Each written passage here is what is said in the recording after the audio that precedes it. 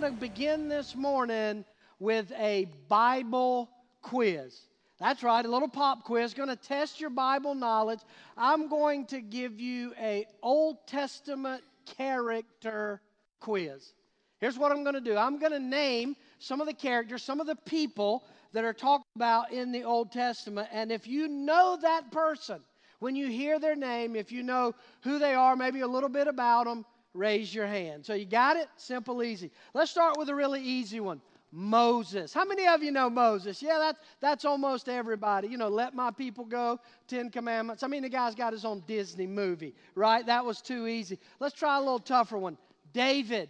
Anybody know David? Yeah? King shepherd boy kills a giant with a slingshot, becomes a king, writes some cool worship songs. Pretty easy. Let's get a little tougher. Elijah. How many of you know Elijah? Yeah? About a third of us. All right, here's a tougher one. Amos. How many of you know all about, like one or two Bible nerds in here, but for the vast majority of us, Amos is a stranger. Even those of us who have been in the church for a long time, we kind of think we should know the name, but we know very little about him, and yet he is one of the key players in the Old Testament story. In fact, this dude's got his own book in the Old Testament. So here's some good news for you. You're about, over the next 6 weeks, to learn probably more than you ever thought you would know about this guy named Amos, because we are kicking off this summer book series. Those of you that are regulars here know that almost every summer we teach through cover to cover one of the books of the Bible. We call it our summer book series. And this year, we have chosen the book of Amos. Now, I know you're wondering why, Philip. Out of all the great books of the Bible, why would you choose this obscure book in the Old Testament? A couple of reasons for that. One is for your benefit. Because if you get to heaven and you run into Amos and he asks you, hey, did you read my book? You won't have to deal with that awkward moment, right? No, just teasing. Listen, two reasons primarily. One, the book of Amos, as you're going to see, is incredibly relevant to our lives and primarily our culture and our world today. Many of the things in Amos' day that were happening within the family of God and that were happening in the culture around them are almost identical to stuff we see on the news every day. And then the second reason we chose Amos is because it is a great follow-up to where we've been as a church the last 6 months. I don't know if you've noticed this or not, but for the last 6 months, we as a church have been focusing on spiritual growth. We started in January with the foundation series and study. You remember, we talked about the importance of digging down to the foundation, building our lives on the rock, on Jesus, how important that was. And then here more recently, we've been talking about chapter 2, the importance of taking a next step in your spiritual growth. It's an ongoing process. We always have a next step. And the reason the book of Amos is a great follow-up to the spiritual growth emphasis, because this book is all about putting that spiritual growth to work. Putting that growth, that spiritual maturity, into practice in the lives of people around us, especially the vulnerable and the marginalized in our world. In fact, the theme of the whole book of Amos can be summed up in this one sentence at the top of your outline, and it's this: our spiritual walk affects our pursuit of righteous justice. Let me say that again. Our spiritual walk affects our pursuit of righteous justice. In other words, what we say we believe about God has to show up in the way we treat people, especially the vulnerable and the marginalized. That's why I think James in the New Testament, I think he had either just finished reading Amos or he was at least thinking about Amos when he wrote these words in James 1:27. Pure and genuine religion in the sight of God the Father means caring for orphans and widows in their distress and refusing to let the world corrupt you. That's the book of Amos in a nutshell. That because God is a God of justice, we as His people should care about justice for the others around us. And if we don't, as you'll see in the book of Amos, the consequences are not good. And so what I want to do this morning, kind of introduce you to this guy called Amos, and then look at some lessons, some practical life lessons from Amos that we can apply to our lives today. Does that make sense? You see where I'm going? All right, good. So who is Amos? Amos is an Old Testament prophet who baked incredibly good cookies. No, that's a different, famous Amos. I don't think that's the same Amos. He was a prophet of God. And when I say a prophet of God, here's what I mean. That before Jesus was born, before the Bible was even written down, God spoke to and guided His people through the words of prophets. The same Holy Spirit that fills all of us today as Christians living on this side of the resurrection, that same Holy Spirit, God would pour into individual men who would then deliver God's message. A prophet is nothing more than a man of God who delivers the message of God for the people of God. And prophets typically delivered God's message in one of three ways. Sometimes it would be just a direct message. They would just say word for word what God had told them to say to the people. In fact, when prophets are prophesying through direct message, they almost always start out that message with, "This is what the Lord says," or "This is what God has said to me," or "Thus saith the Lord." And in fact, in the first 2 chapters of the book of Amos, you'll notice both of those start off with a, "This is the word of the Lord that came to me." And then he speaks directly to the nations surrounding Israel, and then he speaks directly and pretty harshly to the nation of Israel. A second way that God would speak to His people through prophets is through visions. These images, these dreams, these sort of metaphorical pictures that would describe what is either going to happen in the future or what is currently happening.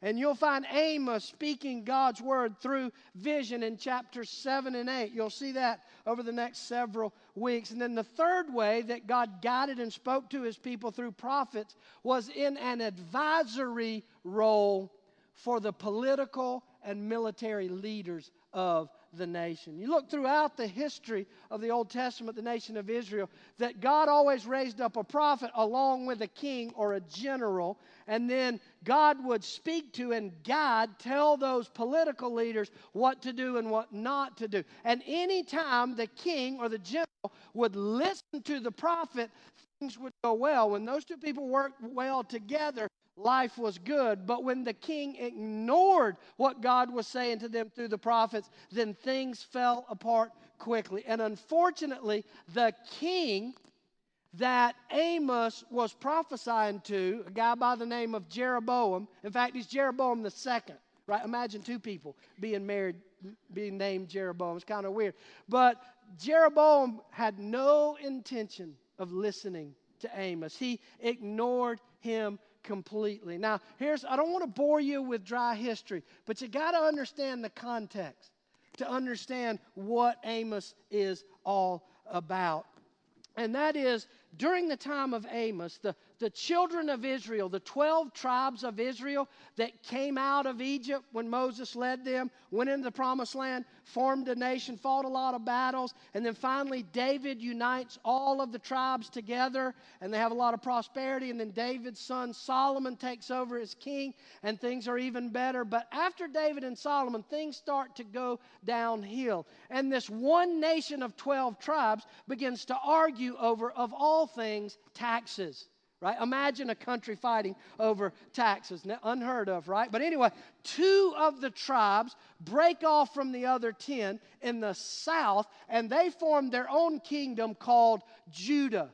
and their capital is Jerusalem. The remaining other 10 tribes in the north, they form their own kingdom, and their capital is in Samaria. So you've got one nation, now a divided nation. They are in the midst of a civil war. There is a southern kingdom and a northern kingdom. And it is into that world that Amos speaks to Jeroboam, who is king of the northern kingdom, the 10 tribes. And let me tell you, when Jeroboam was king, things were good. The economy was humming. 401ks were going through the roof. The housing market was hot. Market was good. Everything was good. The problem was that all of that prosperity was being built on the backs of the poor. That prosperity was the result of taking advantage of the poor. There were human trafficking things going on. There was slavery. There was an ever-widening gap between the haves and the have-nots. Does that seem familiar?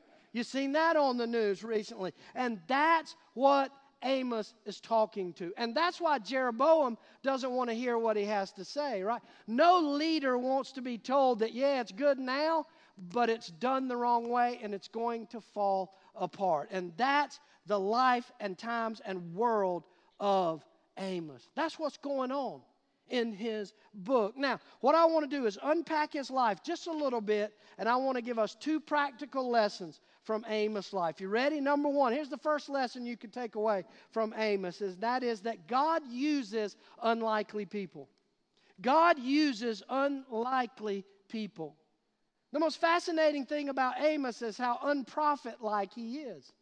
I mean, Amos is the last guy you would pick to be speaking for God. In fact, look at what he says about himself, Amos chapter 7. He said, I'm not a professional prophet, and I was never trained to be one. I am just a shepherd, and I take care of sycamore fig trees. But the Lord called me away from my flock and told me, go. See, in the nation of Israel, the tribe that you were born into and the family that you were born into had a huge impact on your standing and on your profession. If you were born into the tribe of Levi, if you were a Levite, you're going to be a priest. That's what Levites did. They were the priestly tribe.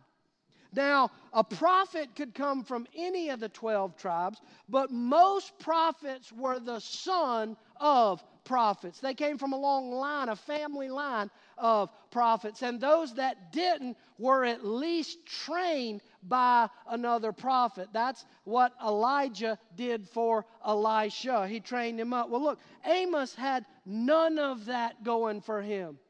Amos is like, I'm just a sheep herding fig picker. You know, I'm just a regular guy with a regular job and a regular life. And yet God told me to go. 2 phrases I want you to circle in that passage. Circle the phrase, I'm just a shepherd. And circle the phrase, but the Lord called me. So you're sitting here this morning and maybe you're thinking, I'm just a housewife. I'm just a teacher. I'm just a retired person. I'm just an accountant. I'm just an office worker. I'm just a student. I'm just a. If you are a follower of Christ, you are not just to anything. You have been called by God and sent to engage in the injustices that occur all around us. Interesting, Amos' name is perfect for his job. He didn't have the right bloodline, and he didn't have the right schooling. But do you know what his name means? The name Amos means burden or burden barrier. See, he didn't have all the right credentials, but our man Amos, he had the right heart. He had a burden for the wrongs and the brokenness and the injustices that he saw all around him. So let me ask you, do you? Do you have a burden for the injustices you see? I'm not talking about the injustices done to you. We all have a burden to the injustices that are done to us. I'm talking about the injustices that are done to others. Maybe that burden is God calling you to go and make a difference. See, we look at these problems and go, the government ought to do something. The church ought to start a ministry and do something. Maybe that burden is saying, you are the church. You do something. A couple of months ago, I was invited to play in a charity golf tournament for our local Wounded Warriors organization. And it was a huge tournament, and before the tournament started, they shared with us some of the amazing work that this organization had been doing. Scholarships for veterans to go back to school, special medical treatment, housing stuff. It was amazing. I was just like, wow, these people are doing amazing things. And then, you know what really blew me away? Is when they told us that this organization was not part of the government, not part of the VA. It was not part of some big national organization somewhere. This organization was a handful of regular people in our community who looked around and saw our veterans not having what they needed, and they didn't say the VA or they didn't say Washington. They said, let's do something. Regular people, shepherders, fig pickers, regular people who just said, God has called me to do something about it. God uses unlikely people. You know why? Because God gets the glory. Right? Nobody's looking at Amos and going, wow, that Amos is knocking it out of the park. He's amazing. No, people thought only God could work through a fig-picking sheep herder like that. God gets the glory. Great example of this in the New Testament. The church in the city of Corinth. This church, now it had problems like every church, like our church, but they were doing some amazing stuff. This church in Corinth was transforming their city. And look at what Paul writes to them in 1 Corinthians 1. He says, remember, dear brothers and sisters, that few of you were wise in the world's eyes, or powerful, or wealthy when God called you. Instead, God chose things the world considers foolish. And as a result, no one can ever boast in the presence of God. God uses unlikely people to do amazing things. And when He does, He gets all the credit. God not only uses unlikely people, but the second lesson we learn from Amos is that God sends us to unexpected places. God sends us to unexpected places. See, not only is Amos the last guy you'd pick to speak for God, but he gets sent to the last place you'd ever expect him to be effective as a prophet. Look at Amos 1:1. Amos says, this message given to Amos, given to me, a shepherd from the town of Tekoa in Judah. Two things I want you to understand about where Amos is from and where he gets sent. First of all, Amos is from Judah. Remember, that's in the south, the two tribes. He gets sent to King Jeroboam, who is in the north, the other 10 tribes. In other words, he sends him behind enemy lines. He sends him across the border to speak to people that his country is at war with. And not only is he going behind enemy lines, but he comes from the village of Tekoa. It's bad enough to be from the south, but to come from Tekoa was really, really bad. Tekoa was one of the smallest villages near Bethlehem, but even smaller than old little town of Bethlehem. And unlike Bethlehem, it's not even on the main caravan route. So this was a cut-off, isolated little backwater village that Amos comes from. And guess where he gets sent? To the most urban, most cosmopolitan, most educated, biggest city in that region, a place called Bethel. That would be like pulling somebody out of the backwoods of West Virginia and planting them on the east side, Upper East Side of Manhattan and say, have at it. That's how out of culture he was. Why? Why would God? That don't make sense to me. I've been thinking about that all week. There were prophets in the north. Why choose this redneck fig picker from the hills of Tekoa to go speak to this urban educated audience? I don't know for sure. Maybe one of the reasons God picked and sent him there is because it certainly would have created an overwhelming sense of dependence on God by Amos, right? I mean, he's out of his, comfort zone. He would have probably spent a lot of time praying before speaking God's word in this different culture. But maybe God chose Amos just for the shock value of it, right? It's one thing for a smooth-talking urban prophet to speak to a bunch of smooth-living urbanites, but you bring in this country boy and put him on the streets of Bethel, he's going to get some attention. He sticks out like a sore thumb. In fact, if you read, and hopefully you will, you'll see that Amos almost immediately gets the ear of the king and the people. Maybe the fact that Amos is the one that delivers it was God's way of making sure that everybody heard it. Now, they didn't follow it, but at least they couldn't say they hadn't heard from God. Another example of this, of God sending us to unexpected places to reach out to unexpected people, is the Apostle Paul in the New Testament, right? If you know anything about Paul, you know Paul is a Jew's Jew. He is a diehard, raised in the Jewish faith. In fact, today, he would be referred to as a Jewish nationalist, a Jewish extremist. He was all about pure blood, my culture, my way. And then on the Damascus Road, not only does Jesus change his heart towards Christians, but guess where God sends Paul to preach the gospel? I can tell you, it ain't to other Jews. Look at what the Bible says, Galatians 1. Paul says, God chose me and called me by his marvelous grace.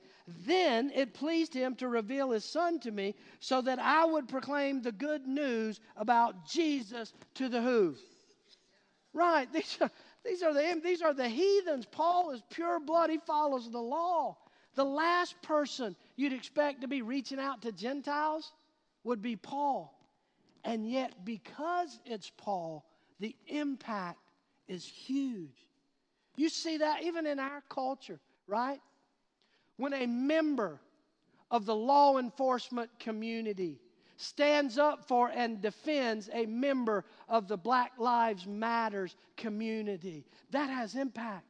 Or when a member of the Black Lives Matters community stands up in defense of a member of the law enforcement community, it ripples, it echoes, it gets noticed. When a conservative Christian dad goes and stands on the street during a gay pride parade with a t-shirt that says, "Free Dad Hugs," and offers a father's hug to young men, many of whom have been completely rejected by their own fathers. That's what happens when we reach out in unexpected places to unexpected people who are different from us. I'll never forget a couple of years ago, some of you were a part of this. We worshiped together with our brothers and sisters at Mount Anna Baptist Church down the street at a time when racial tension in our country and our community was at a all-time high. And we said, we vote for different people. Our skin's different. We look different. We think different. We act different. But we love Jesus. And we're coming together and saying, thank you, Jesus. That makes an impact because it reflects the heart of God's justice. And by the way, we're doing it again this fall. This time not just with Mount Anna, but we are gathering with dozens of churches all over our community for a special night for Jesus. It's going to be on Wednesday, September 11th. You'll be able to remember that day. Many of you know that there's a group of pastors that gather here every other Thursday to pray for and encourage one another. Well, that group of pastors has said, let's bring our churches together and just say, thank you, Jesus. That is a reflection of the heart of God. That's what God's justice looks like. That's how you know when God's in it, because we can't do it on our own. Make no mistake about it, church. God's all about social justice. His social justice. See, unfortunately, that phrase, social justice has been so politically charged, and it's been hijacked for people to try to get their own way. That's why I know when you hear that phrase, social justice or social justice warrior, those of you on the right politically, in your mind, you think about a bunch of millennials protesting in the street trying to vote in socialism and just not pay their student loans off, right? That's what you think when you hear social justice. And those of you on the left, when you think social justice, you think making everything fair for everybody. Well, let me tell you something about God's justice. It's different, because God's justice is not about fairness. Justice and fairness are not the same. Now, stick with me. Fairness is not a biblical concept. This is going to shock some of you. God is not fair. Thank God He's not fair. Because if God were fair, we would all get what we deserve. And what we all deserve is eternity separated from God in a place the Bible calls hell. Thank God He's not fair. But God is just. And justice is treating people right regardless of their circumstances. Righteous justice is seeing the image of God in every human being and treating them with dignity because of that. That's the justice that this book is about. And that is the justice that we as Jesus followers should be all about. And listen, I believe with all my heart, I truly do, that if we as a church and as we individually begin to live that out, that this vision that Amos gives in Amos 5:24 can be a reality for hurting, broken, marginalized, vulnerable people in our community. Amos says, but let justice roll like a river and righteousness like a never-failing stream. I know that's what I want to see in my life and in my church and in my community. And that's what I want you to see in your life, your church, and in your community. Would you pray with me? Father, I thank you for this hard but clear truth from this obscure book. It is a reminder to me, Lord, that every word written in your word matters, and it speaks truth to us. So God, as we begin this journey in pursuit of righteousness, I pray truly that you would move among your people, that you would tear down walls that politics has built, that you will tear down walls that prejudice and pride and self-desire have built, and that we could begin to see justice rolling like a river and washing clean our community, our nation, and our world. And so, Jesus, as we begin this journey, I simply pray that you would have your way with your people who are called by your name. And it's in that name that we pray. Amen.